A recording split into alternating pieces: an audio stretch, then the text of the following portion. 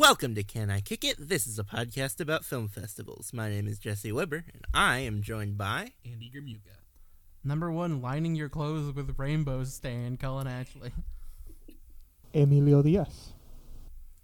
So today is going to be part 2 of our spooky month. Today we're going to be talking about witches, and we are joined by our guest from the Vaulting the Walt podcast, KT Jean. Hi, everyone. Thank you for having me.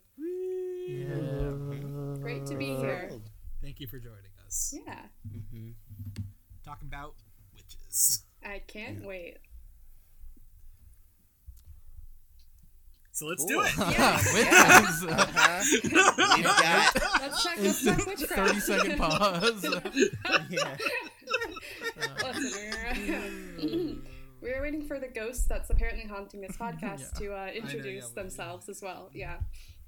Yep. So yeah, we've got 3 witch movies to talk about. We've got The Blair Witch, premiered at Sundance. The Vivitch, also premiered at Sundance. I would like to clarify that it is the Blair Witch Project and not the reboot called The Blair Witch. Important clarification. Yes.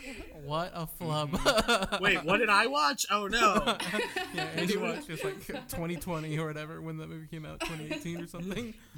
Yeah. And of course, we also have The Love Witch, which premiered at the International Film Festival of Rotterdam. Lots 3 of witches. witchy movies, yeah. So we're going to go in order, which is the order I just said. So who would like to start us off on The Blair Witch Project? Colin. Oh, me? I mean, yeah. Blair Witch Project. Crazy movie, right? Yeah, Would you like to introduce what it is? Or I what mean, it's yeah. about, So, I mean, I Colin? feel like it's a known thing. It's like 3 friends, kind of, go into the woods. One of them seems to be basically a stranger. Yeah, it's like a They're hire. meeting Mike for the first time. Right. Which seems like a totally logical thing to do, going into a supposedly haunted forest, but, Yes. I mean, that feeds into my overall This is, take I on mean, the movie. this is like Maryland. That's your neck of the woods, right, Jesse? I mean, yes. So, if we want to get into this, I've wondered for a long time. It's in Maryland, not that close to where I live. But what the connection I do have that's more specific is that I did go to Blair High School, which So Blair High School is named after Montgomery Blair, he's in Lincoln as a character, obviously. His dad is Hal Holbrook, and then he's played by someone else.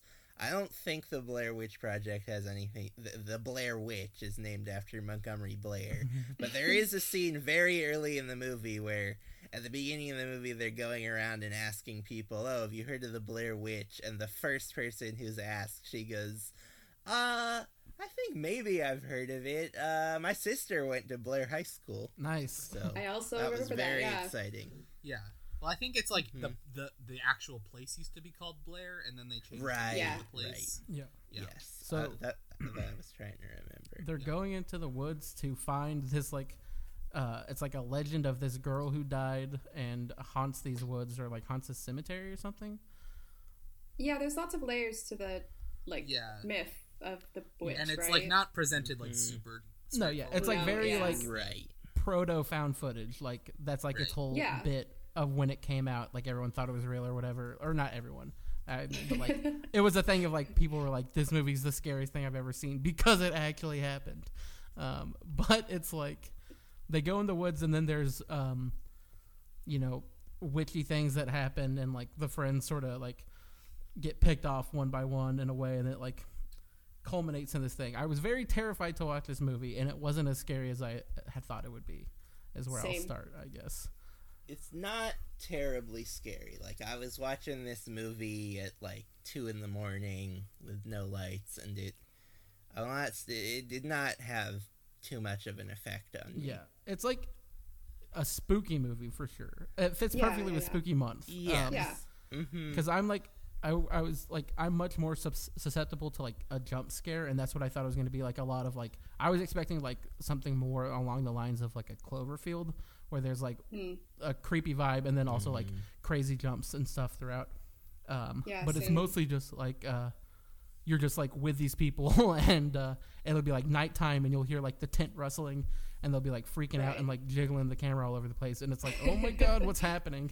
And it's super tense. Yeah. And then it'll be daytime, and they're all just like pissed at each other, and that is also like so intense. Because it's it's all about like the aftermath of like scary things happening to them, right? Because like they'll like turn the camera on like shortly after like a thing has spooked them, and then like they'll open the tent and there'll be piles of rocks outside. Yeah. And, like there'll be the the twigs that are tied together. The slime. Slime. Yeah. It's I guess it's one of the interesting parts of the movie is that you never actually see the Blair Witch for like judging this on like levels of witchery.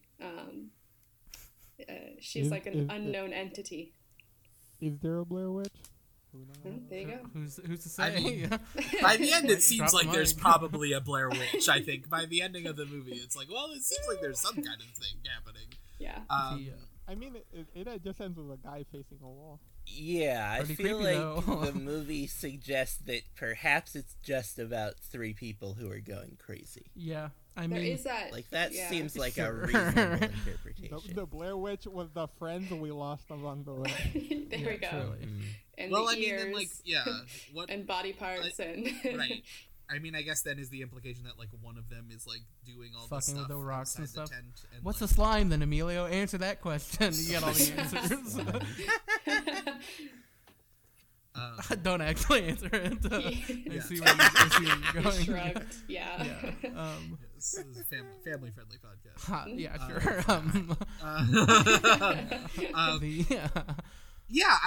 I mean, so yeah. Well, one thing, like, it's very short, right? It's like 8 minutes long. Mm-hmm. It is. I feel like I definitely was not watching. Like, I watched it like 2 p.m. in like the middle of the afternoon with like all my lights, because like. Bright. This is the thing. Yeah, with all your lights on, a glare on the TV, and it was recorded off of TBS. Wow. I almost watched it recorded off of TBS, but then I did not. Why is TBS showing the Blair Witch Project? What don't they show? It's funny. It's very funny.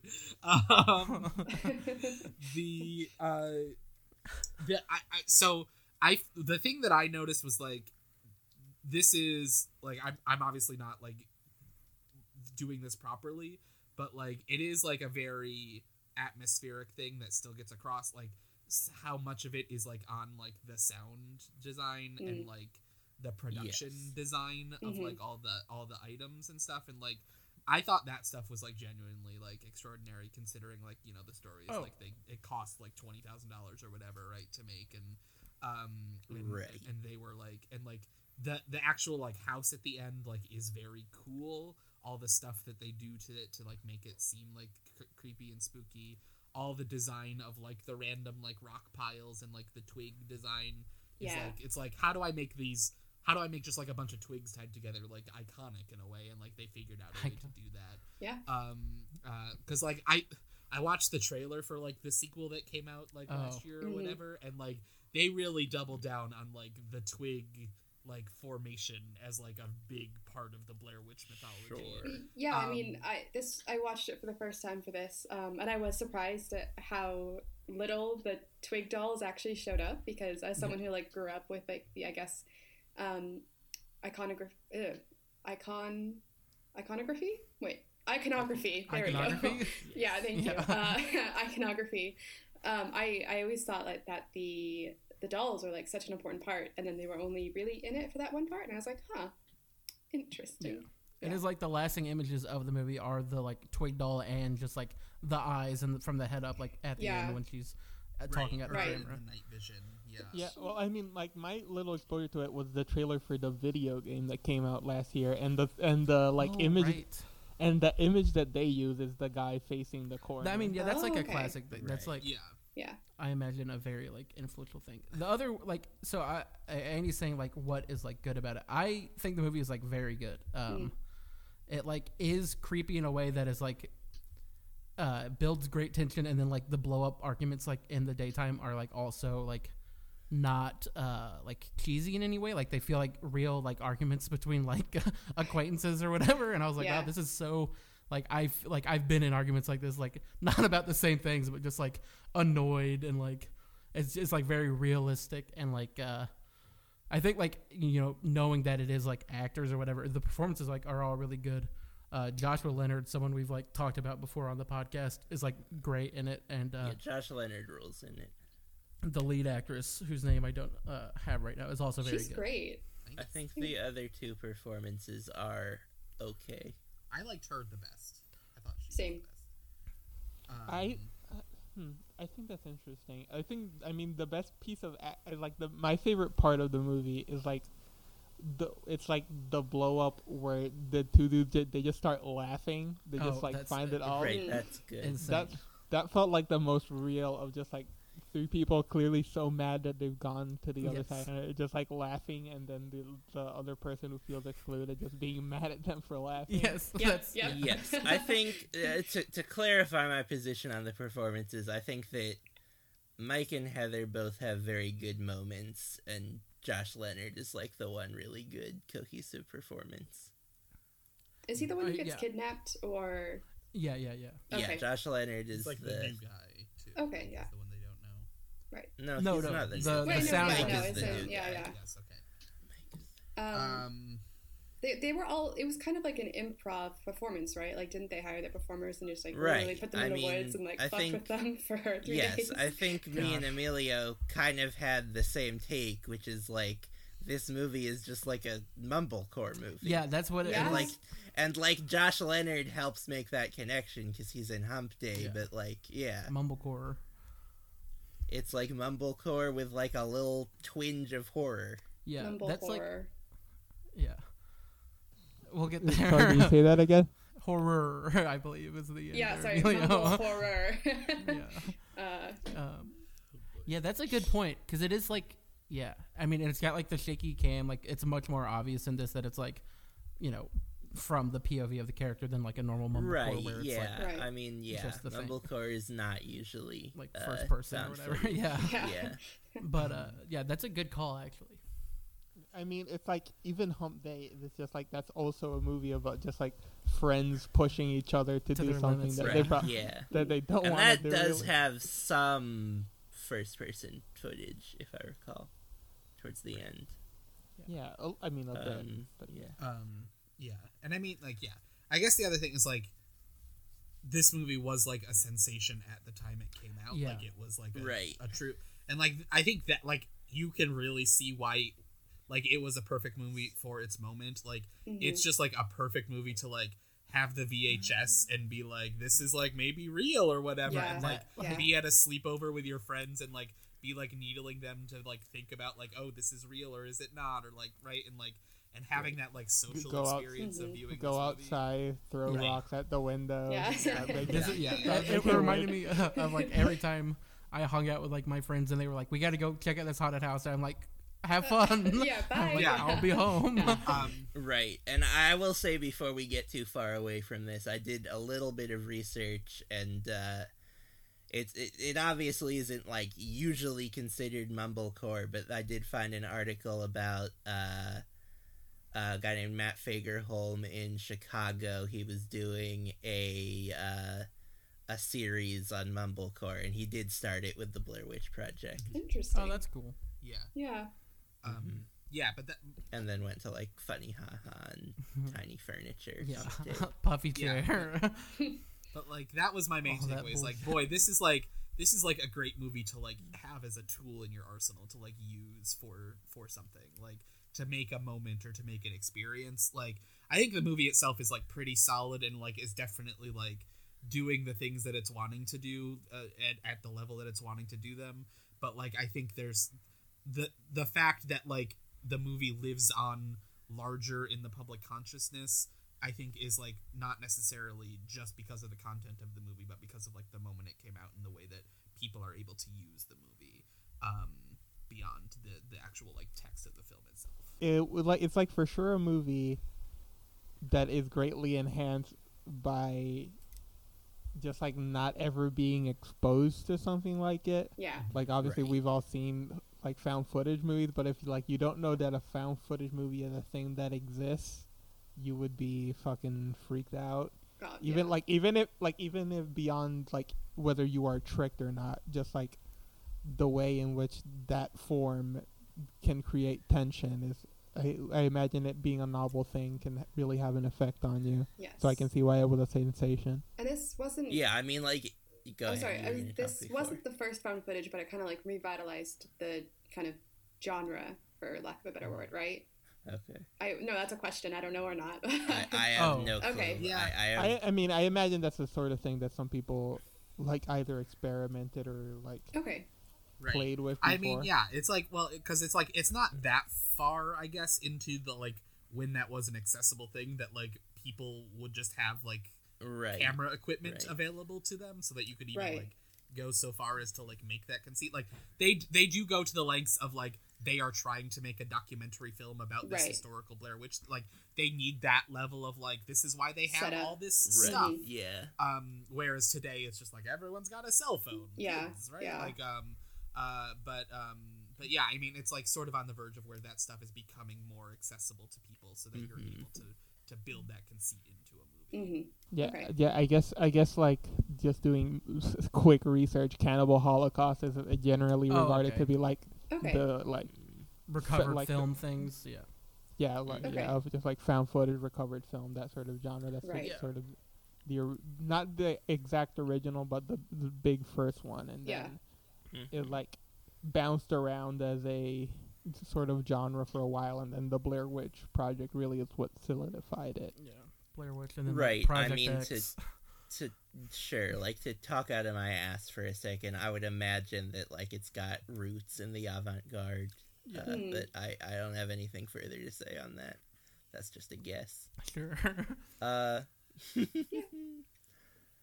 Yeah, I mean, what I was gonna say before is just like I agree that it is a very well directed and put together film. My only hesitation with it is just like they're all so fucking dumb. Like, not that you can't have a bunch of really dumb characters, but like it just makes me not care. I mean, yeah. I mean, especially the dude fucking kicking their map into the river. Like, come on. But also, like, it's real dumb to just, like, be like, yeah, we can... and they kind of acknowledge it towards the end. They're like, wow, it was real dumb to just, like, wander off into the woods. Yeah, not the greatest of... Yeah. I kind of like how hubristic Heather is, and how, like, she gets to be the one being like, yeah, I know where we're going. It's fine. And then... Yeah, I mean, it's, like, for sure, like, that's a sort of thing I can identify with, of just like continuing to be like, oh, we're fine. Yeah. Right. Just double down when you're wrong. Well, and also I also like think like the first like 10 minutes where like you get a sense of like what their ambition is really important for this, right? Like you see them like interviewing people on the street, and like they're trying, like you can see like they think like, oh, I'm gonna make this like cool documentary, and that's gonna be like my calling card or whatever, and I'm gonna like. You can, like, as people who are perhaps hubristically doing like a creative project to that, you know, that asserts our place in the world maybe a little more fully. Like, I can sort of see where that impulse comes from and why they would maybe be like excited by the creative project, and to the degree that they like maybe make some unwise decisions. Early on that I guess I don't think there's any world in which that documentary is very good. but they think it's gonna be good. It's not important whether it's actually but the fact that they think it's gonna be really good, but also feeds into that they're that's like the start of any creative project, right? Thinking it's gonna be very good. My question was more like, because they leave real soon, and I'm like, is that like a 15-minute documentary? Like, how long is it supposed to be? Right, that's also a good question. Because did they just go in to get that footage they get like right at the start of like maybe like maybe they're just like this is the location footage, and they're gonna. I mean, I will say something else planned. Yeah. In like response to Jesse, I have a lot of friends who I would know who would react that way to that thing. The unrealistic part is that everybody I know would have also like punted the camera like 45 minutes in. Yes, I know exactly. Right.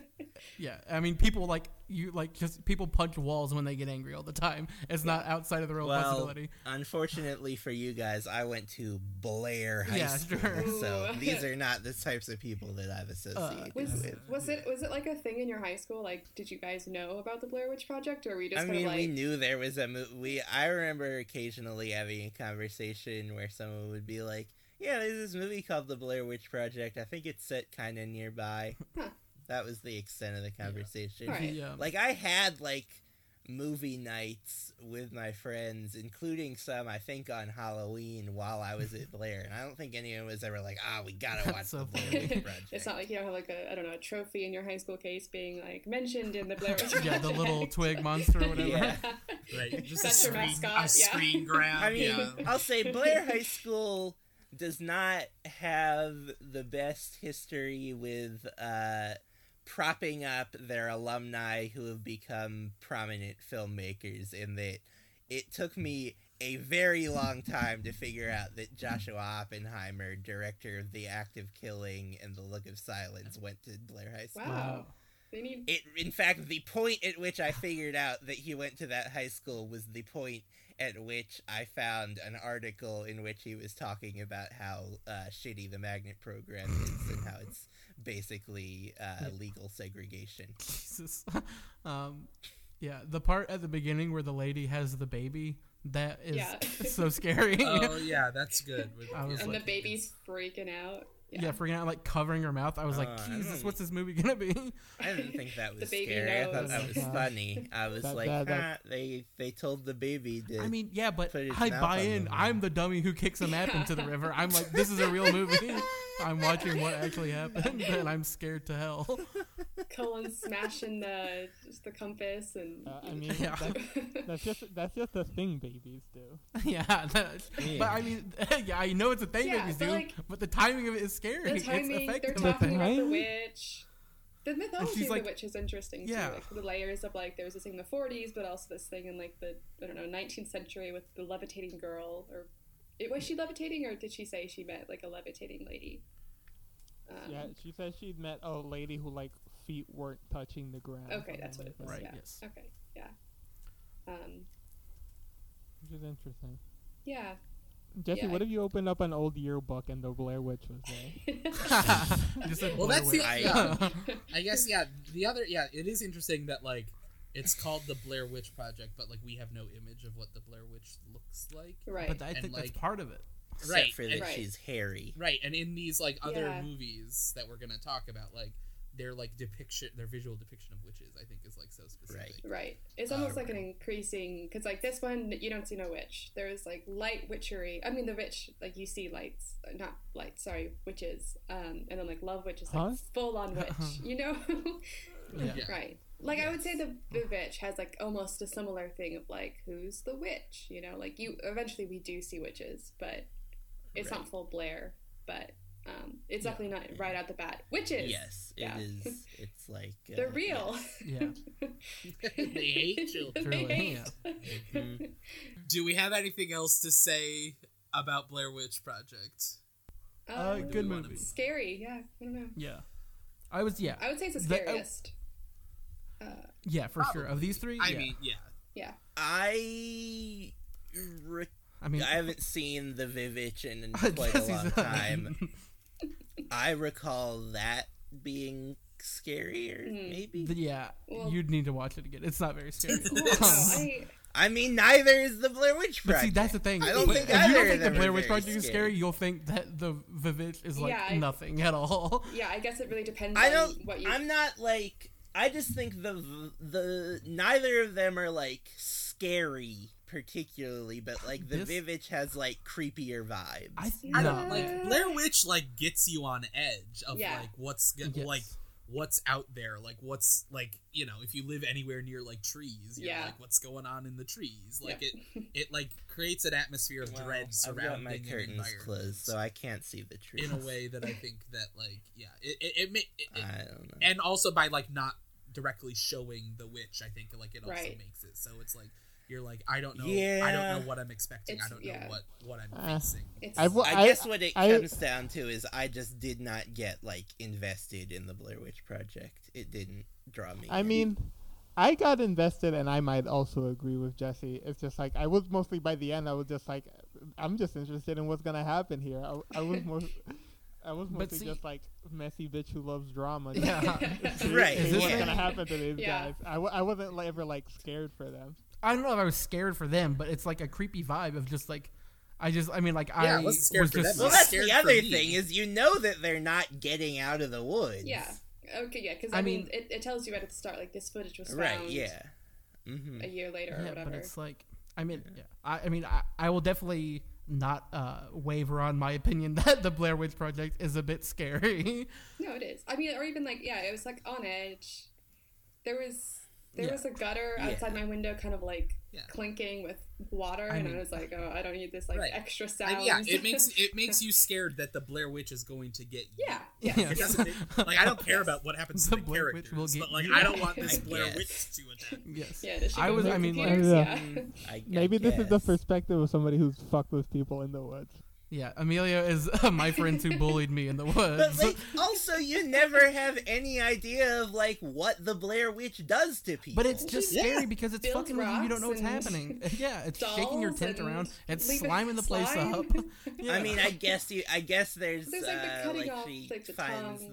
the blood Yeah. and the right. Yeah, I guess there's that. But I don't know. I'm not scared of the Blair Witch. Come at me, Blair Witch. Wow, you're so close, Jesse. Don't say that. Yeah, actually, you're Yeah, tempting come fate. down from Burkittsville. We'll have a chat.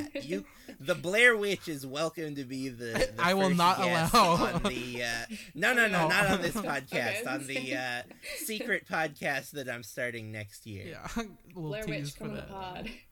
Is this how Amelia's absolutely not. prophecy comes true? Yeah, truly. I will not speak to the Blair Witch. If the Blair Witch comes on the podcast, I will not be on. You're gonna ice her out. No, I'm not inviting the Blair Witch on this project. I What a know that you conversation. all can't handle it. I mean, yeah, I'll say I was watching a horror movie the other day, and someone knocked on my door, and I jumped out of my skin. Yeah, So maybe that's like where I'm at with horror movies. I mean, I have plenty of time. I only get bothered by jump scares. That's the only thing in a horror movie. I guess there's like a level of like I avoid like torture porn shit. Like I don't watch Saw either, but like there's a lot of things that don't bother me, that's guess. also like I am like a person who like had like traumatic things as a child watching things that were scary, so I now like actively don't let myself get invested in scary things. Right? And so like I am mostly talking theoretically when I talk about like how the Blair Witch is scary, which is like partially why I watch it like in the middle of the day and everything. Right. But like I definitely see how it could be scary for a person. Yeah. Yeah, I mean I can see how it could be scary for a person. I just don't think it is. That's like me and the Vivitch, because people are like, this is the scariest thing I've ever seen in my life, and I'm like, I mean, that's guess. not the stance that I'm taking on the Vivitch. No. The Vivitch is like, this gets me a little bit off kilter. Yeah, I mean, I guess just to transition into the Vivitch, I think Right, why I yeah. would find it scarier than the Blair Witch is that I think just the concept of just like sort of being innocent of something and then just consistently being accused of shit, I think I find it sort of like a scarier concept or something that bothers me more, of just like people telling you things that you know you didn't do or you know didn't happen, and just like asserting that upon you, especially like parents or authority figures, which is why I find it slightly affecting. I also don't think it's like the scariest movie of all time, though I am Right. also like not I don't get scared. I think I've mentioned before, like David Lynch movies are the things that scare me. Sure. Yeah. But I mean, Yeah. Right, Same. I mean, yes, like Mulholland Drive has the scariest See, scene in all of cinema. I don't we all even- agree. it's Well, I don't think a that's that little. scary in that movie. Well, see, this is the thing. Is like I don't think Mulholland Drive is like super scary in the moment, but then like that movie invades my dreams for a week. When No, Yeah. it's the one thing in Mulholland Drive is very Is it scary. a The real- thing in the diner. Oh, Which, really? like, I will say, like, Oh, the second yes, time that I sorry. watched it, I was like, it didn't. But the first time I watched it was like, that is the most scared I've ever been. Yeah. I watched it with my friend, and we were not expecting that at all. I was like, oh, it's got like Hollywood, and then like Hollywood people making. You're expecting La La Land, and then it's that and like the little like creepy thing at the end, like crawling out of the paper bag. I think are the two. Yeah. Also, just like not to make this into like a Mulholland Drive talk, but the apartment like kind of sequence as well when they first arrive. Anyways, but. This is not a Mulholland Drive podcast. I mean, if you would just want to talk about what scares me, it's just like that sort of off-kilter energy is what often works on me more than just like a jump scare or something like gory or something. Sure. Right. Which I think The Witch has a little bit of. And I think in the moment in which it's working, not a lot of. I think it's a relatively straightforward movie, but yeah, I there's lots of layers to it. I think. I mean, also, like, just with the lighthouse, there's obviously a lot that, like, Eggers is, like, laying down that I don't think he'll ever clarify in the future. But, I don't know, I find that stuff just kind of, like, I kind of, like, sympathize with her or, like, annoying. I'm like, yeah, girl, I know, like, when your younger sibling is, like, playing around and you get blamed for it, it is just kind of like, teen problems thing. But then it's compounded when you're living with your family in an isolated farm in like the 17th century New England. Right. Yeah. And your dad like can't figure it out. Right. Yeah. Like how to be a good guy. And your mom hates you for some reason. Yeah. Right. I mean, yeah, this is like, my Letterboxd review was like, this is like basically 3 tweaks away from being a TGIF sitcom. So I guess to talk about, we should like set up The Witch a little more. I guess, right? Like it's Robert Eggers made this movie. It's set in like it's basically like Puritan times, right, in America. Yeah, I think they're Puritans. Yeah.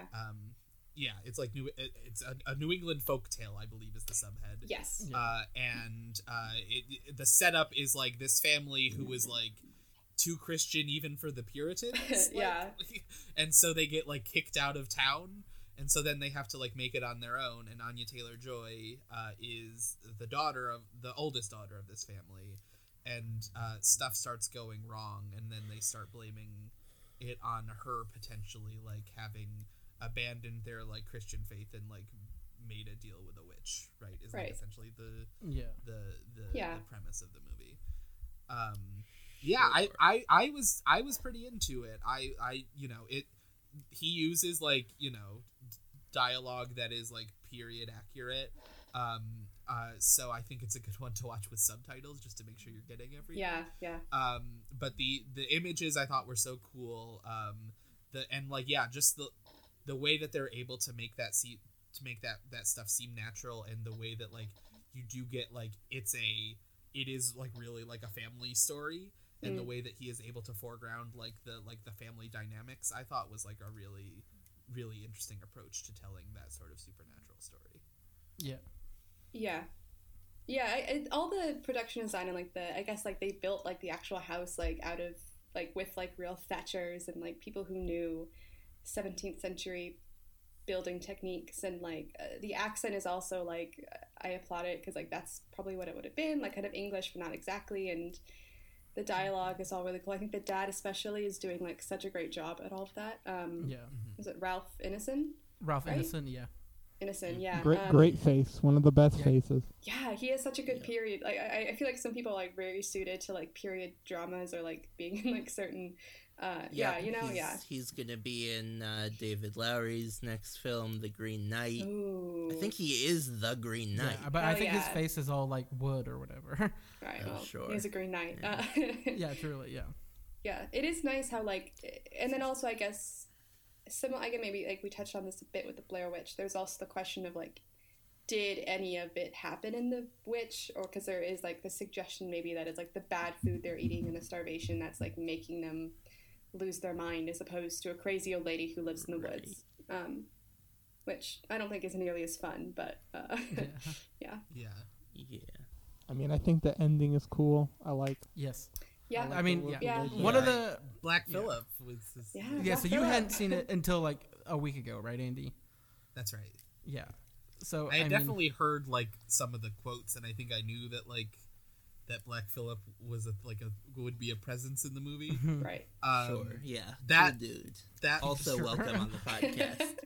not this podcast. The other one. Jesse would like to live delicious. Yeah, Jesse's. I would Jesse's love to Tastes live better. deliciously. Jesse's Fish podcast is going to be him and all of the Universal horror monsters. I mean, I gotta get the Universal Horror Monsters on to do their cover of the Halloween sound effects album. We are done talking about this Fish podcast. I wasn't No. gonna say what it was. I was just talking vaguely about how there might be a new podcast coming. We are not done. We're done. Yeah, I think I had seen it when it came out, like early 2016, like February or something.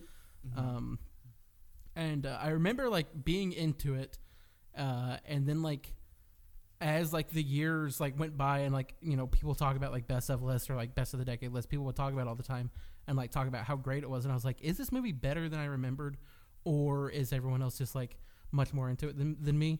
And then when I watched it like the other day, I was like, no, it's just not as good as I remembered, like, because I had it like much higher in my mind than when when it ended and I watched it. I think it's like Anya Taylor-Joy, I think, is like very great in it. Like I don't know if I've seen her in any. Oh, she's in the Shyamalans. She's good in those. But yeah, I think she's like great in it, and I think she's great. Yeah. The kid, I don't know his name. You definitely see why like she the popped son. out of it. Yeah, for sure. He's The doing a son, great I job think, too, yeah. is also like great, and like it is like the exorcism I scene think is it's like pretty insane. Yeah. I think all the kid performances are like very remarkable when you consider like they're having to do like this like language stuff and like the level that he's able to get them to feel like real kids while also having like that level of like artifice and distance from the way kids are today and like who those kids probably are in person today. Yeah. I think is pretty like remarkable the way that he is able to make it seem like to make you buy into like this is a family from this time and all the kids like feel like they are from that time. Yes, I Andy, agree. I have The a question twins for or you. the younger kids especially. The worst. I have a question for Andy. Jesse, what's your how is Anya Taylor-Joy in the New Mutants? Boy, it's a real bummer. She feels unanchored and like her accent keeps changing. She's like the problem with that movie is nothing in that movie fits in with the other elements of that movie. She's definitely the movie I most want to be watching in that movie, although it does not work in the movie as that's something. exists. She's great in Emma. Love her in that. Oh, and she's good in Thoroughbreds. Yeah, Thoroughbreds, which is I think, another movie I don't really like. I'm the number one Thoroughbreds stan on this podcast. I think I think Olivia Cook stands out a little more in that movie for me, but she is also very good in that movie. Has anybody seen Olivia Cook's a weird the Playmobil movie? How was she in that? No, I have not seen the Playmobil movie. All right, well, None of us. You don't I need didn't to have talk $5. about I didn't have the $5 to $5 kick off up. Yeah. I think actually all the performance I feel like people always specifically point out Anya Taylor-Joy because she is like, I guess, the star of the movie. But I think all the performances are like really well, even from the goats. Yeah. Oh, the goat is Black great. Phillip. It's such a Black Phillip is like a goat ass looking goat. It's so good. The GOAT. Yeah. Truly. Yeah, literally. He's great. I love, well, not like I don't love, but like watching the movie, I'm like, I maybe have like a similar reaction to Jesse with the Blair Witch Project, where they're like, oh, I think Thomasin is the witch, which is Anya Taylor-Joy's character. But I'm like, who taught these kids like these like creepy Black Phillip songs? And like, my God, you know, like the twins are like the worst. And I'm like, why is nobody like paying attention to killing them? these kids? That's like me. Like I'm like these creepy ass twins singing songs all day, like talking to the goat. Suspicious? Yeah. That's kind of like my like this is unrealistic reaction. Even though it's not. Yeah. The goat say, taught like- them the songs. That's what I mean. Like nobody questions it. Yeah. It's like, oh, kids will be kids. Like, back to like breastfeeding a crow. Oh God, that's the part. Like, so speaking of like, you know, being scared or like whatever. I was watching it and I was like, I remember like being scared during this movie and like nothing is really happening. And then, you know, Ralph Ineson gets like rocked by the goat, and I was like, holy shit, and like scared the hell out of me. Yeah, I think. Oh shit! Sorry. Was that Black Phillip? I think Cole just had to run in with What an incredible Wow. moment. We'll have to excerpt the video of that and put it. Oh, wait, come on. Again, haunted podcast. I feel guys. like so.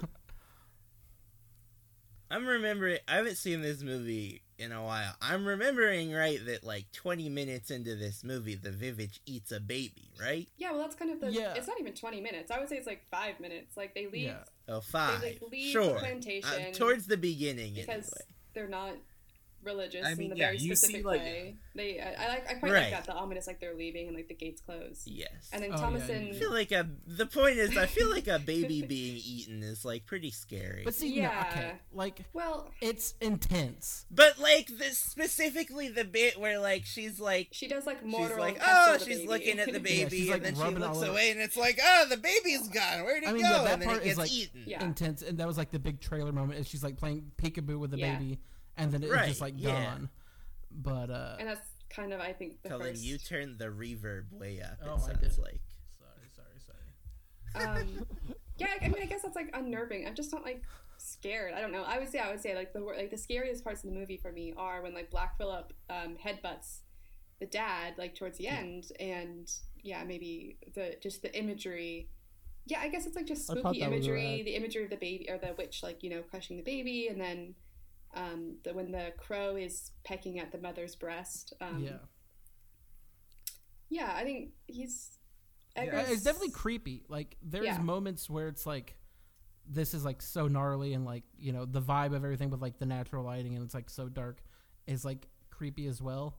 But I've never really like during Blair Witch, like just to compare the two, like I was like gripping my seat. I was like, oh god, what's gonna happen? Yeah. And then, yeah, I think even like the first time I watched The Witch, I was like, this is like definitely like more moody than just like outwardly scary. I think I was. I guess. Yeah, I think I watched this for the first time about a year ago with a friend, and we were both like, "What the hell? Like, this isn't any." We were both like very dismissive of it, and I think I liked it better on this watch, and I was like a little bit more unnerved. But I agree with that take. Yeah. I guess the other difference is that I saw the Vivitch in a theater, whereas I just watched same. the Blair Witch Project on my computer last night. Yeah. Yeah, I watched both of them on my computer. Mm-hmm. I leaned into the mood of Blair Witch and like put on the TV and turn all the lights off. Ooh. Yeah. Sure. I guess we should maybe talk a little bit about like what, since this is a witches episode, what is the witches like view of like what is the idea of a witch in this story, right? And like Yes. I guess it is that like it is a unnatural outside other, right, who is like causing malevolent harm, right, to like this family, Yes. but whose presence, whose existence causes the family to like turn on each other, Yeah. in like in a way that like Right. Yes. ultimately causes the family to like self-destruct, right? Right. Which and, is a similar witch idea to Blair Witch Project. Yeah, sort of. I mean, it's Yeah. like obviously this movie. It's like it's sort of trafficking in my mind closer to the like the Love Witch of just like, well, it's like sort of like feminine, wild, and like a corrupting force, which is like that would be my response to I think your problem with it, Katie, of just like why they don't question the kids, because they're just like, oh, whatever, who cares about? They're just like little twins, whereas they are more concerned with Anya Taylor-Joy's character's like independence and like her growing into a woman and all that stuff, which is why they're a lot harsher on her and why. Right. Yeah, and I guess that's the subtext for most of the witch, like a hysteria of that era. And we learned like she recently got her period. Her brother is like a little interested in her. I like dad it too, maybe. Yeah, the incest vibes are strong in this. I don't know if anybody else picked that up. No, I for guess sure. Colin did. There's definitely. I guess I don't know. You know what? I didn't feel those vibes at all. That's just you, Katie. Great. Okay. No, but yeah, I don't want it just to compare it to The Lighthouse. But I think there is kind of like, you know, a deeper social commentary there that you can maybe parse out if you think more about it. That is That is true. If we're going to compare it to The Lighthouse, then the difference is that The Vivitch is boring and The Lighthouse is fun. Yeah, I'd agree with that. No. I think The Lighthouse is definitely better. I don't think I'm ever bored during I think they're about on par. But, I mean, I guess The Lighthouse, the thing is, like, that's all masculinity, right? Like, there is no feminine energy in that movie at all. Right. It is just, like, unchecked, like, men. Right, yeah. Like, having their... It is, feelings. Though, as I... You don't know what gender that and I'm not even going to say what I was about to say. I'm going to sound like an asshole. Wow. No, but I do, like, I don't know, I think the idea of witches, right, and, like, I think witches, especially now, are, like, such... reclaimed as like a feminist thing, and I think he's trying to play with that idea in The Vivitch, and I was kind of thinking about how the three women in the movie, besides the children, are the twins. You have like the witch who maybe lives in the forest, the mom, and then Anya Taylor-Joy are kind of like the three archetypes of like women, or like people like, or that woman like we have traditionally talked about, like the mother, the virgin, the whore. And Anya Taylor-Joy maybe straddling two of those lines. Right. Well, she's she's like on the precipice of like what is she gonna become? Yes. Right? Yes. Exactly. Yeah. I don't know. The isolation. Yeah. There's a lot there. I mean, I for sure heard the take. It's like a reasonable take to say like it's sort of a coming of age movie in a very weird way. Yeah. I agree with that. Yeah. This person like coming to like a head in their life and just trying to figure out which direction they're gonna go, and at the end, rebelling from thy parents, and this is just her way of like listening to loud rock music. Well, and I guess it's like interesting, like contrasting her rejection of her family's like social structure is like in contrast with their family's rejection of society, or like society's rejection of their family. Yes, I guess is more in line with what happens, because they like it opens with them at like a hearing in court, and they're like, "Chill out, you gotta leave." Like, it's like the way that like largely because of their father, they are forced to leave society. And they get this opportunity to try to start over, and then like he continually fucks it up, and then like she has an opportunity to like go off on her own, and like I guess it's like somewhat ambiguous at the end of like what's gonna like what she's gonna be able to do in the future, but like she certainly has a very different outcome from the rest of her family. Right. With her little communion ceremony. Yeah, she has a little Peter. Sabbath or whatever, which is they all start floating, living deliciously, eating butter. I do like a crazy shot. Yeah, I like that. Like what their vices are, like kind of like all kills them in the end, if that makes sense. So like that he gets like headbutted, like the dad gets headbutted by Black Phillip, but then like the wood falls on him, which is like his throughout the movie. Obsession. That's just like his gut reaction to dealing with like bad news. He's like, I'll just go cut some wood. And then the son getting done in, I guess, by his lust, for lack of a better word, right? Because the whole idea, right? But he gets tempted by the witch who ends up bewitching him because, I don't know, he sees some titties. Listen, I'm just telling you what's in the movie. I'm relaying this information. And then the mom also like that's what the subtitle said. And then the mom, I guess, ultimately being killed by Anya Taylor-Joy because her vice, I guess, throughout the movie is just being like, "Oh, you're the worst." I forgot about that. Like she's like just stabbing her in the neck or in the side over and over again. Yeah. I guess. Yeah. Also, I mean, like back to the like exorcism scene, just like in how intense it is. When he's got the lockjaw, I was like, this is too much. And he's just like, they're trying to pull his mouth apart. I like could not handle it.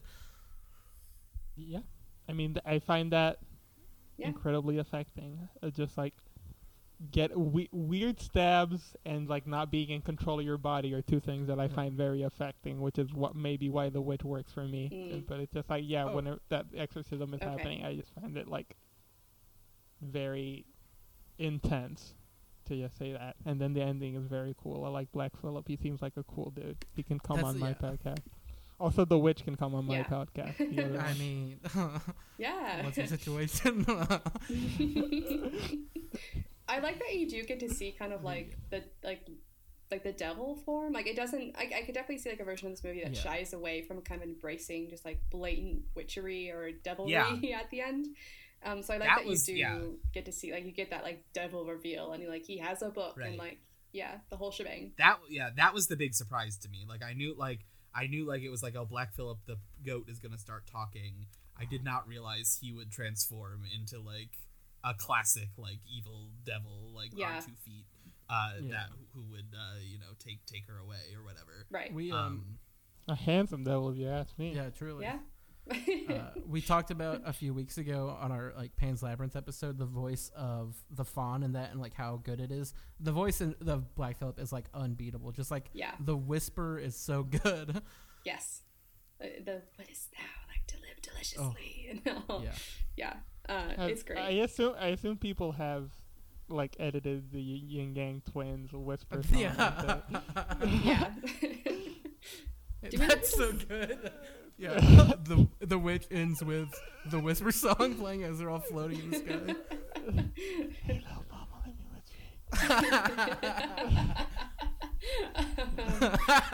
Which I really like that because I don't know because they're like you read like it's like like oh you thought the witch was about witches but actually it's about food poisoning and I mean I guess food poisoning can cause hallucinations, but I like that she starts floating and she sees the devil in a book. It kind of suggests I've never been that food poisoned. Yeah, exactly.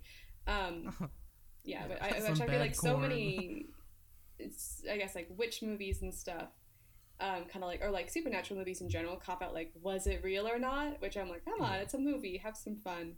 Yeah, exactly. So.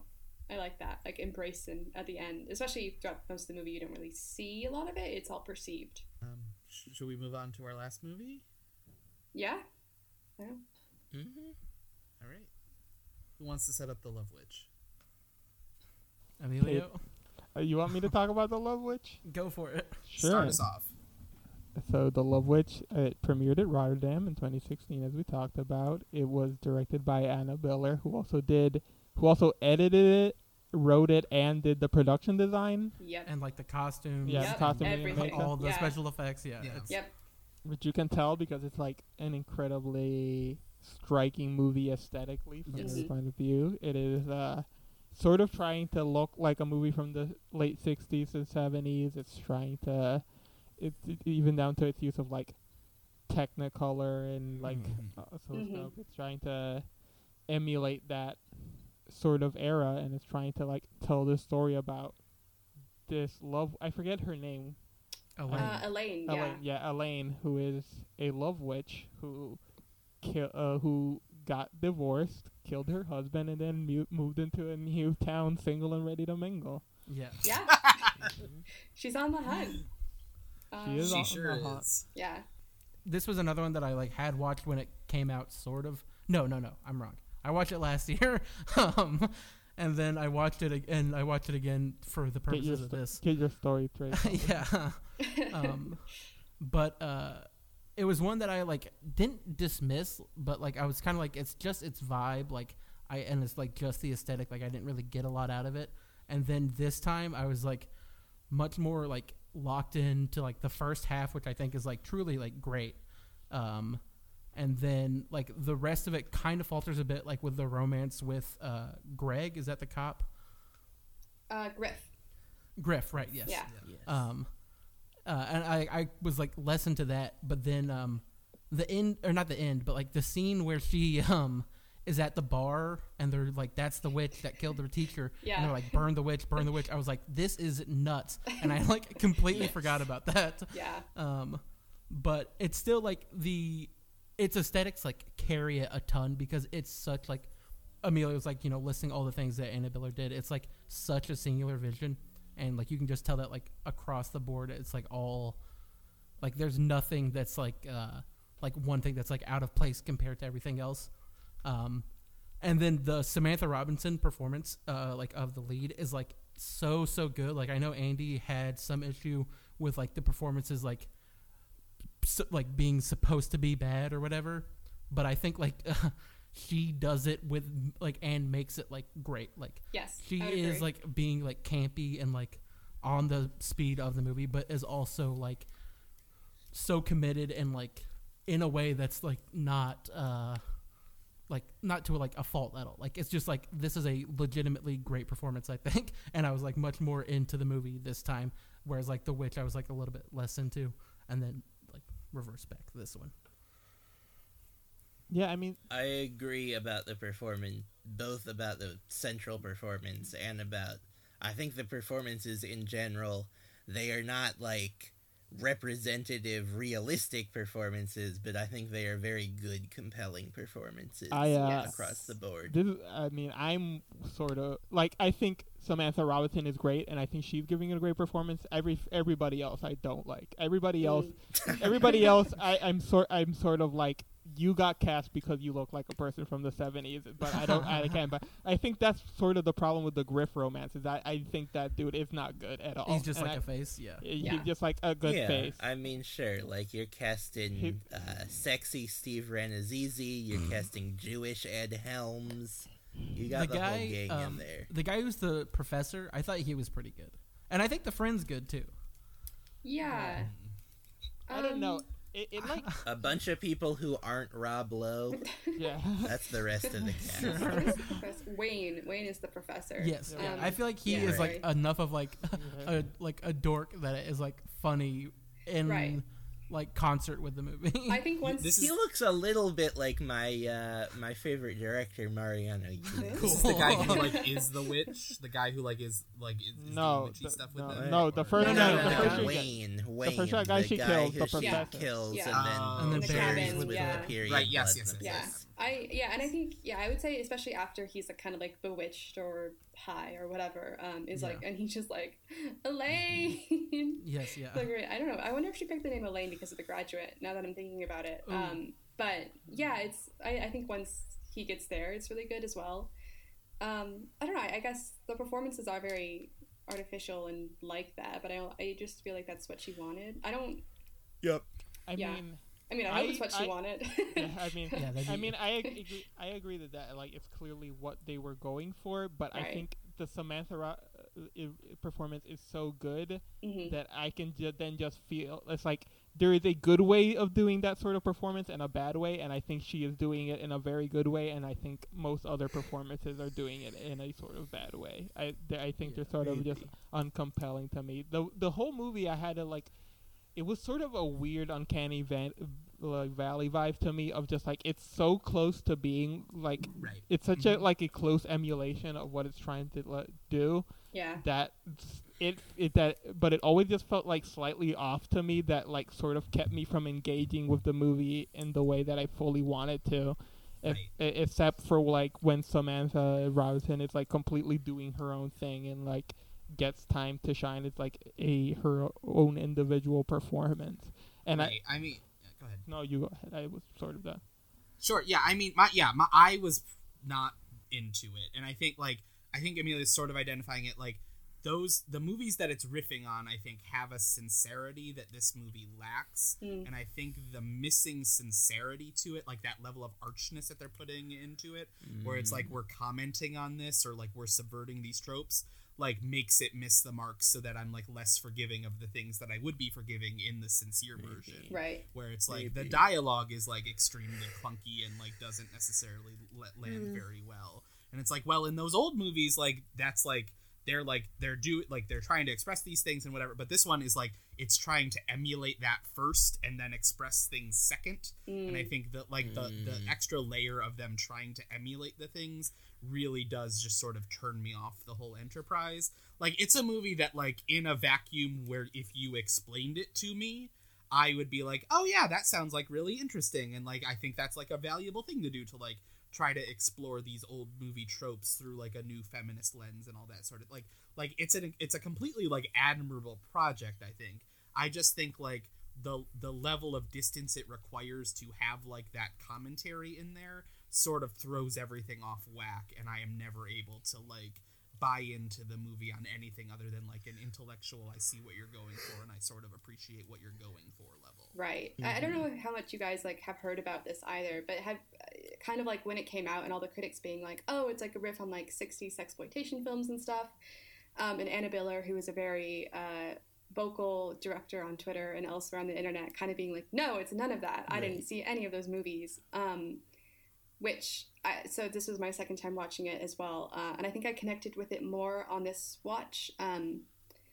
But it's interesting because she basically says that she's not riffing off of like those 60s films, but rather they're drawing from the same source of inspiration. So she always cites 1950s studio films, Hitchcock, and kind of like pre-code what they would call women's films, which I saw a lot more on this watch, which may be part of that disconnect, because I feel like if she also had that context of the 60s, beyond just like the set dressing and the way everybody dresses, I mean, maybe it would have come across stronger, because I do agree there is, even though I connected with it more this time, that there is maybe something not quite fitting into place. I don't know what you guys think about that, but... No, I think that's for sure interesting. Like, I can see how you could arrive at this point from like a different angle. She's like claiming and saying that like she's not trying to riff on any specific movie or movement or as much as like drawing from the same wells of inspiration. But ultimately, it seems too specific or committed to something that I don't think it's fully realizing. Like, I think what Andy said is true. I think it's like missing like 10% level of sincerity for me to be able to buy into what it's doing. And I don't even know if sincerity is the word to it, but there's just like a disconnect that comes from just like, well, this looks like it should be a movie from the 70s and 60s just in terms of like the camera work and set dressing, but then in like this sort of angle, it just like it doesn't read like that for me, so I'm sort of pulled out of it. And it's like I do think it's a good movie when it's leaning into its strength, when it like leans on Samantha Robinson, and when it leans onto like sort of like its use of sets and like props and like costume design, and tries to use both of those elements to try to like paint the bigger picture of like what the movie is about, which is sort of like an exploration of just like witches and femininity, and like what it means to be like more like free love, like should be able to share your love with the world and be more open sexually. But I think it does. I guess like this might be like my take on her approach, is that I've always had that sort of issue of like movies and directors treating their actors and characters as props rather than people. And I think this is sort of like, apart from the Samantha Robinson character, like not to keep harping on that, this sort like everybody else in it feels like a prop. Everybody feels like a type of a person more than they do like a person, and that like that angle has never really like swung with me or interested me in movies. I don't know how you feel about that. Yeah. Well, sorry. Go. I can say my piece on the Love Witch movie. Yeah. Which is that I had, I think, a bit of a realization about the way I think about movies while watching this movie. Which to explain that, we all here listen to the podcast Blank Check. I'm sure some of our listeners do, some may not. But one of the core dynamics of that podcast is that it is hosted by a critic, David Sims, and an actor, Griffin Newman. And so I don't remember who I have seen say this. It may have been a few different people, but what that dynamic kind of brings is that you've got David with the kind of critic brain thinking about movies in terms of just like, what is this movie, what works about it, and what doesn't, whereas you sometimes have Griffin coming in with more of an artist brain and going more, how do you fix this movie, basically? What about it is not working and what might make it better, which I don't necessarily think is the best form of criticism, which is not to say that that's what they're going for, which is the roundabout way of saying that I feel like I maybe come at movies more with that artist brain of just like I guess I come at a movie that I don't like on those terms, or that isn't fully working for me on those terms anyway. And so, basically, like, this movie, I like what it's going for. I'm into the vibe, like what Amelia is saying, like the actor, using the actors kind of as props. I don't necessarily disagree with that, but I think that's an interesting thing to do. I think there can be a movie that's like that. My thing is just like, this should not be a traditional 2-hour film. That does not work. And so I'm just like, I don't know that it necessarily has to be one specific other thing. Like, I don't know that a short is necessarily the right thing to do either. I certainly am not going to be like, oh, you should make a TV show, but like, just like it needs to be perhaps more creative with the form, I think, rather than just being like, it is a very aesthetically interesting movie, but like all these aesthetics and like weird shit with witches is just being put onto this movie that is like too long and not super interesting. Like a movie that I kind of thought of that is functioning in a kind of similar pastiche mode that I saw earlier this year at the Maryland Film Festival was called Inspector Ike, which was about kind of a pastiche of like a police detective show, and part of that is more of like an outward like parody, like that is a comedy movie, and so that's automatically like easier to draw in. But what that movie does that is really interesting, and like I wonder if something like this wouldn't have worked really well for this movie, is it is structured as if it is just an episode of a TV show. That there are no other, it's not like it's even like a pilot. It's just like, it's structured as if you were watching like the 35th episode of a TV show.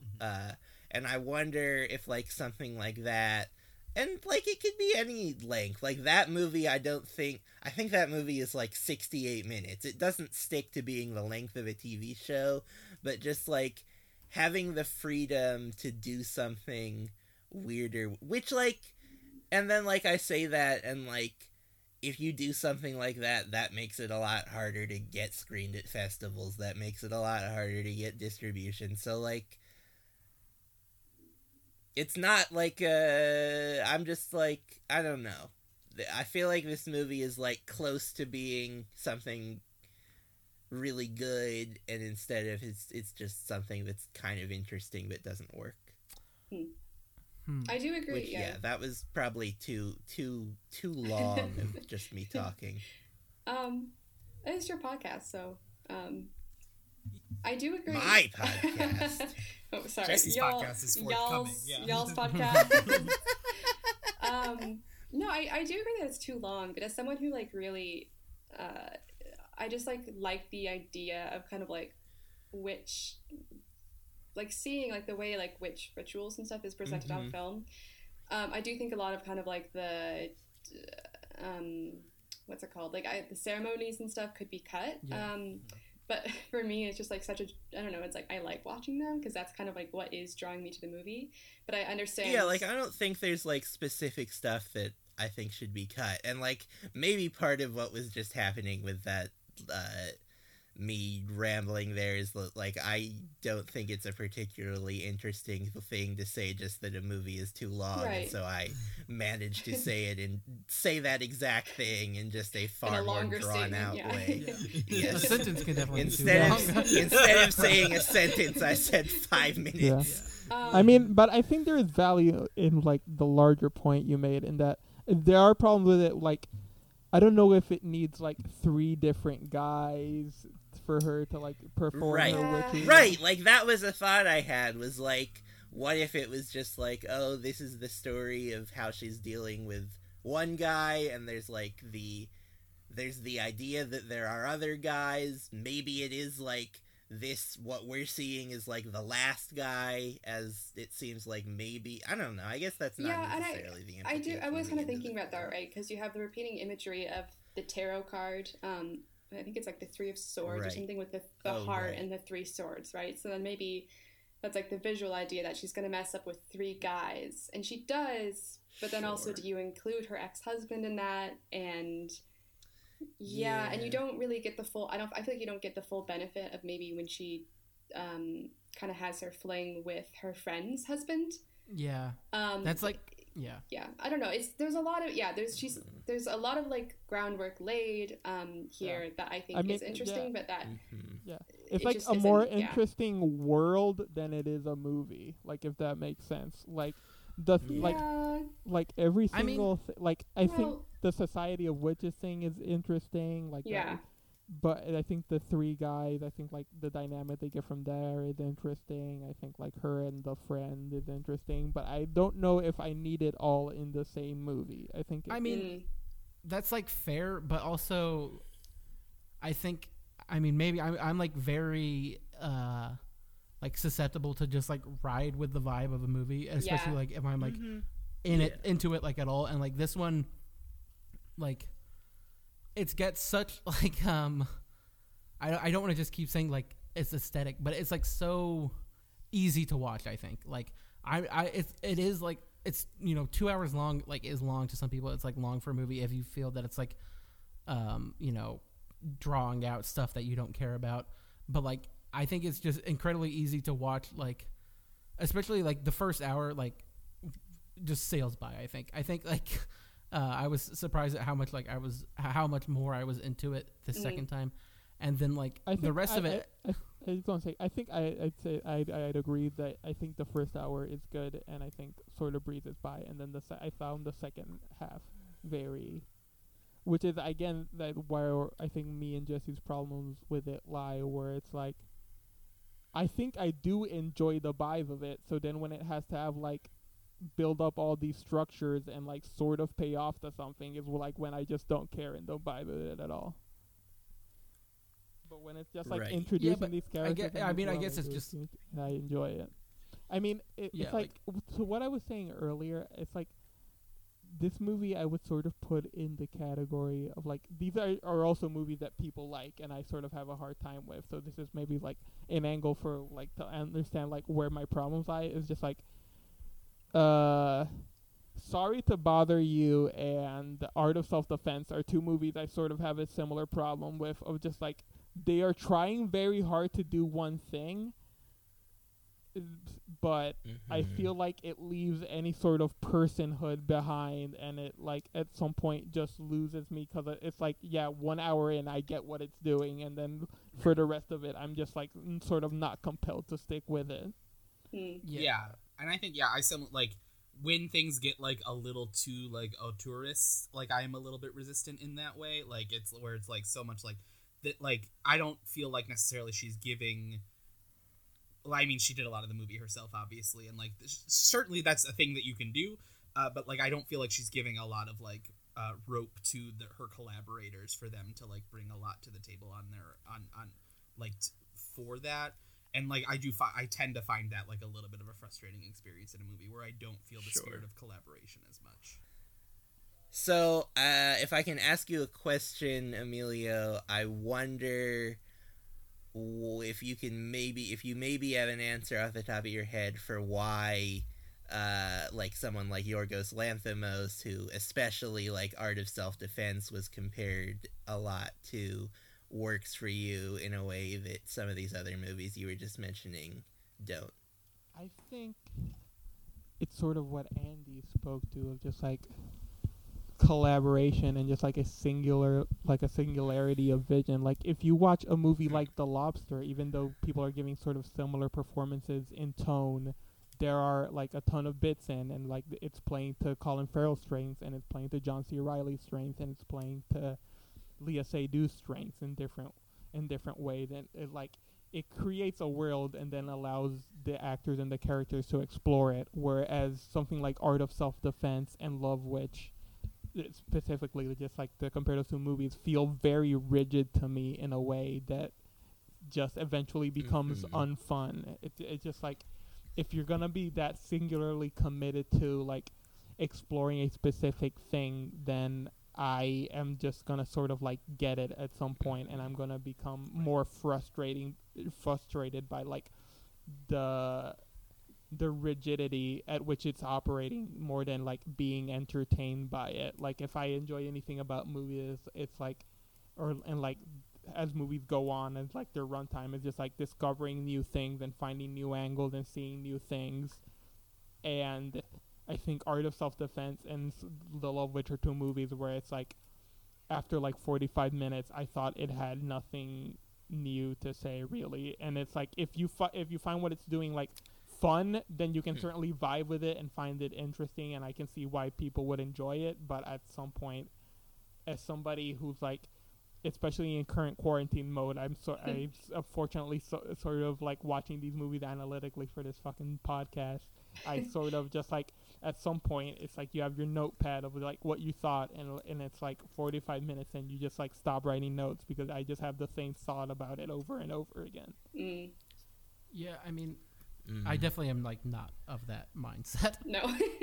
But I can see where you're coming from, for sure. Yeah, I mean, I have not seen Art of Self-Defense, so I definitely think, I mean, I don't really have an opinion on Sorry to Bother You, just like, as the other one that you mentioned, but I definitely think like, yeah, I think Sorry to Bother You is the one that has the most of like people doing their own thing eventually. I just think that movie is like a movie that's trying very hard to make a point. Yeah, I think that movie is trying the hardest that any movie has like ever tried. It's like too much. That's not untrue. And then at some point it just like sells out some of its characters and like in a desire to make that point. I think like on the like topic of just like collaboration between the actors and like, you know, the director of Love Witch specifically, it's just part of like, I can just like accept it at face value of like, this is what this movie is like from minute one. I don't need to feel like like I'm not looking for like some like strong like emotional payoff for like a character that's introduced or whatever. Like I'm not looking for like anything deep, not deep, but like I'm not looking for like a super engaging experience like on a wow, this person is like giving this performance or whatever, like whatever collaboration you're talking about, that's like just something I'm not looking for. Like, and I would say it does do that for Samantha Robinson, right? Who is like the centerpiece of the movie. So I guess if Annabella, in a sense, is like wanting to make a women's movie and wanting to just center this particular character's experience and like kind of treating everyone else just as props, as someone said earlier, I think it is successful in doing that. Although I can see why that wouldn't vibe with some people. Yeah. And I also, you mentioned earlier, Andy. I mean, it's just like saying, like, I for sure know that that's the vibe. Like, I can for sure understand why this movie is made the way it is and why it's doing the things it's doing. I just think it's personally not the way I like. No, I like a movie to be, sure. I guess. But I mean, just Andy earlier saying that like there's like a lack of sincerity. I don't really buy that at all, just because like, I mean, I feel like there can't be like, it may be just like a thing I can't like separate in my mind, but like I don't see a world where someone is like not exacting, but like this just like meticulous on their vision without it being sincere. Like I don't think she's doing it like to do like I mean, I think not to answer for Andy, I think she's being sincere, but I think in turn that makes like all of the performers who aren't Samantha Robinson not sincere, because they're like they are like very exactly existing in exactly what her vision for the movie is, to the point where you don't feel any human soul in those people. Yeah, and it's like I don't think there's no sincerity in the movie. I think she is sincerely interested in like exploring these ideas and like having this level of like, you know, like feminist like examination of these ideas. It's just like the aesthetic level like lacks that same sincerity. Like she's like, oh, I have to use these aesthetics to comment on this, and not like I have to use these aesthetics because I love these aesthetics. I think it is the latter. I think she like, I have not seen her earlier like work, but I like just what I know of it. I think this is just the space that she likes to work in. Is like this sort of throwbacky, like not like studio lighting, like, celluloid. Yeah, exactly. Yeah. Yeah. Like I think she's not using it as a means to an end. She just is like obsessed with this. Yeah, that's just like how she knows how to make movies, I think, right? Exactly. Like she doesn't, yeah. Yeah, I mean, again, I don't doubt her sincerity in making it. I think her commentary is much more on the gender dynamics, the relationship dynamics, and the kind of, the feminist lens on the movie, if you will. Yeah. But it's like, I guess it's like, this isn't going to be an insane comparison just director-wise, but I do feel of this movie the same way I feel about, like, some Clint Eastwood movies.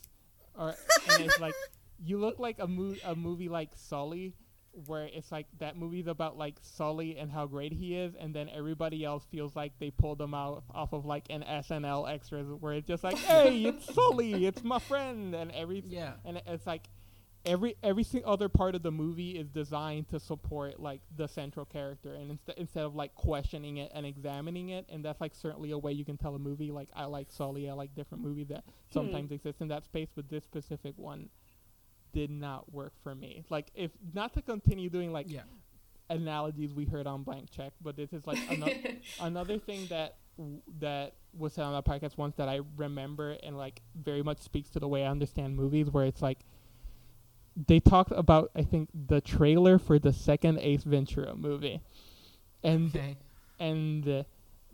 mentioned how there's at one point a joke about where a guy like comes into camera and he's like wearing like a monocle and a top hat, and then Jim Carrey comes by and says like, look at this guy, is he the Monopoly Man?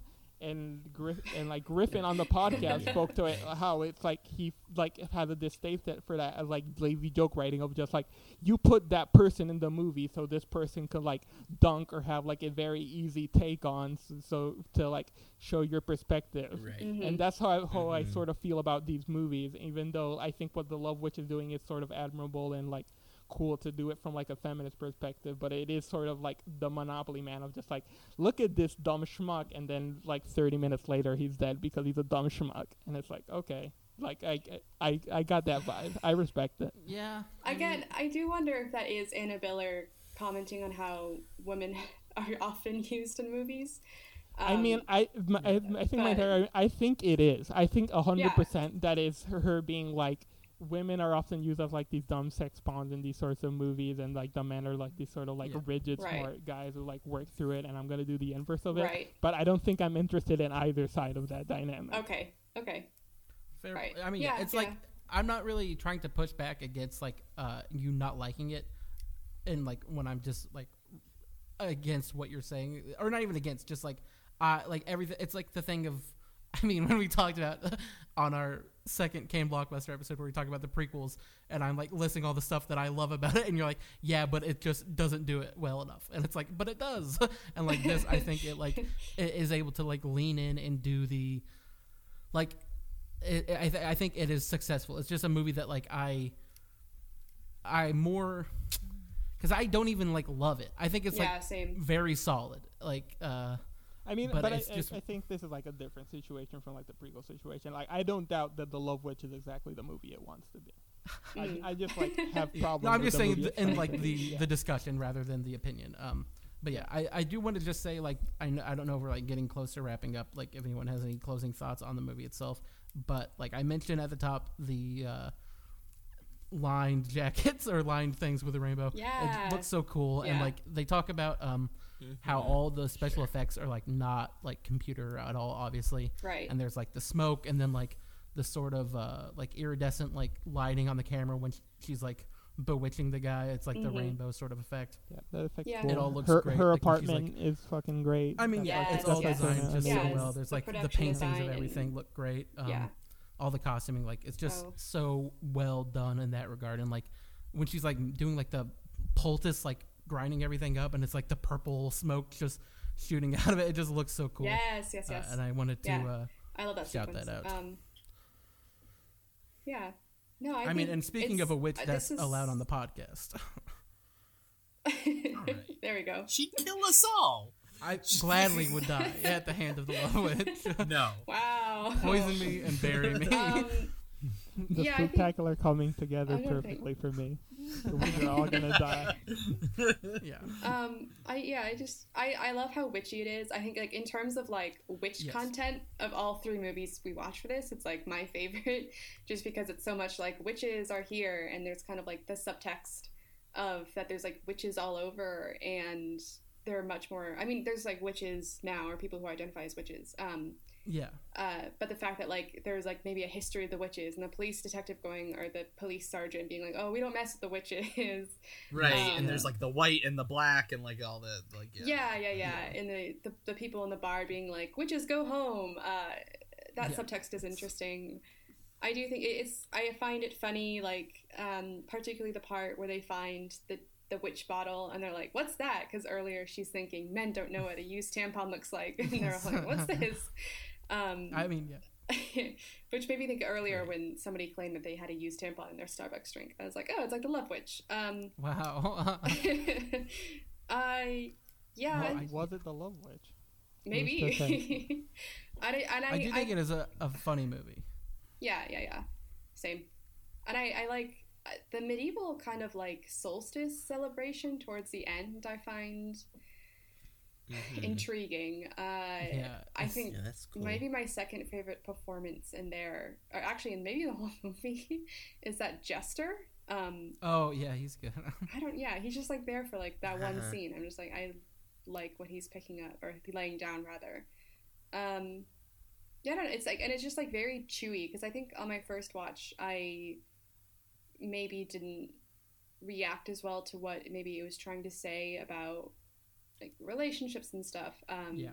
But this one I definitely got more. I was like, oh, like, yeah, I don't know, chewy in my mind. Like I've been like thinking over it and over it and trying to parse what she's exactly trying to say, and I still don't really know if I've arrived at a conclusion.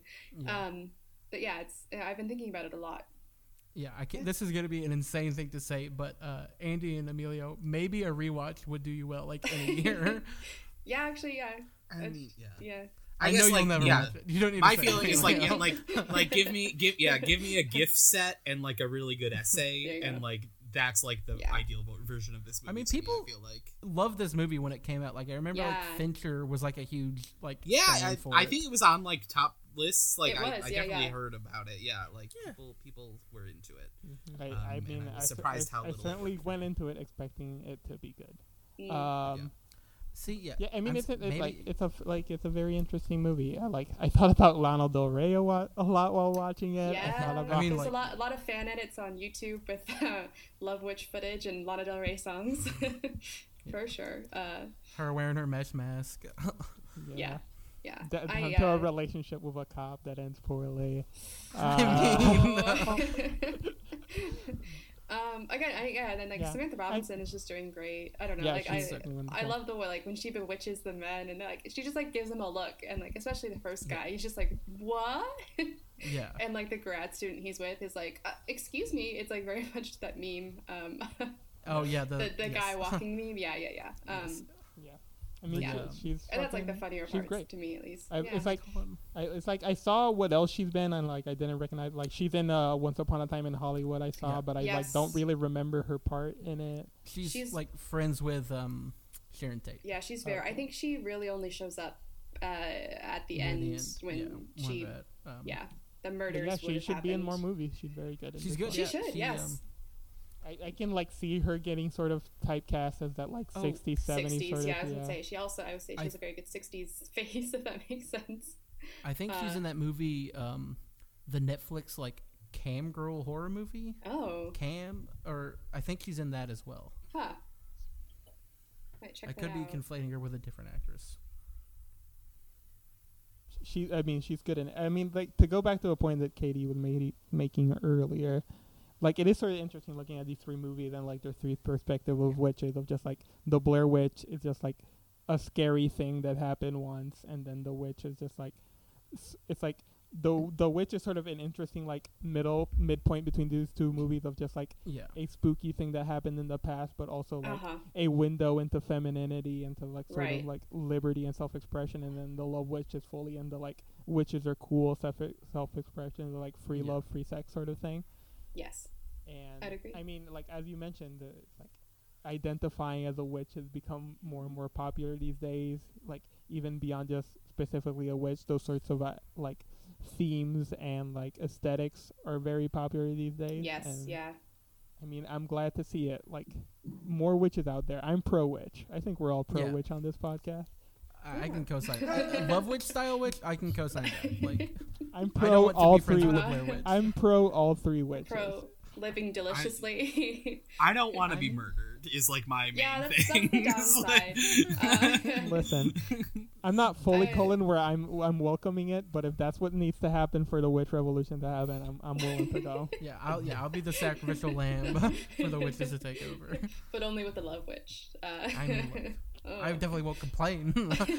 Listen, again, Blair Witch, if you want to call me, I'll take a call. All I'm witches drop a line invited. for the Blair Witch. I don't know, witch movies are fun. I wish there was more of them. Because in my head, I'm like, there's tons of witch movies. And then there are, but there's not. I don't know. We should say, you came to us with this idea. Yeah, because you guys were kind of like looking for spooky ideas. And I was like, what about witches? Because I don't know, I'm often, my icon right now is Sabrina the Teenage Witch. Yes, yeah. Sure. Kiernan's, big fan. Great. I love that. I was talking to Colin earlier. I think that's I was talking about the 90s sitcom, but yes, Melissa Joan Hart.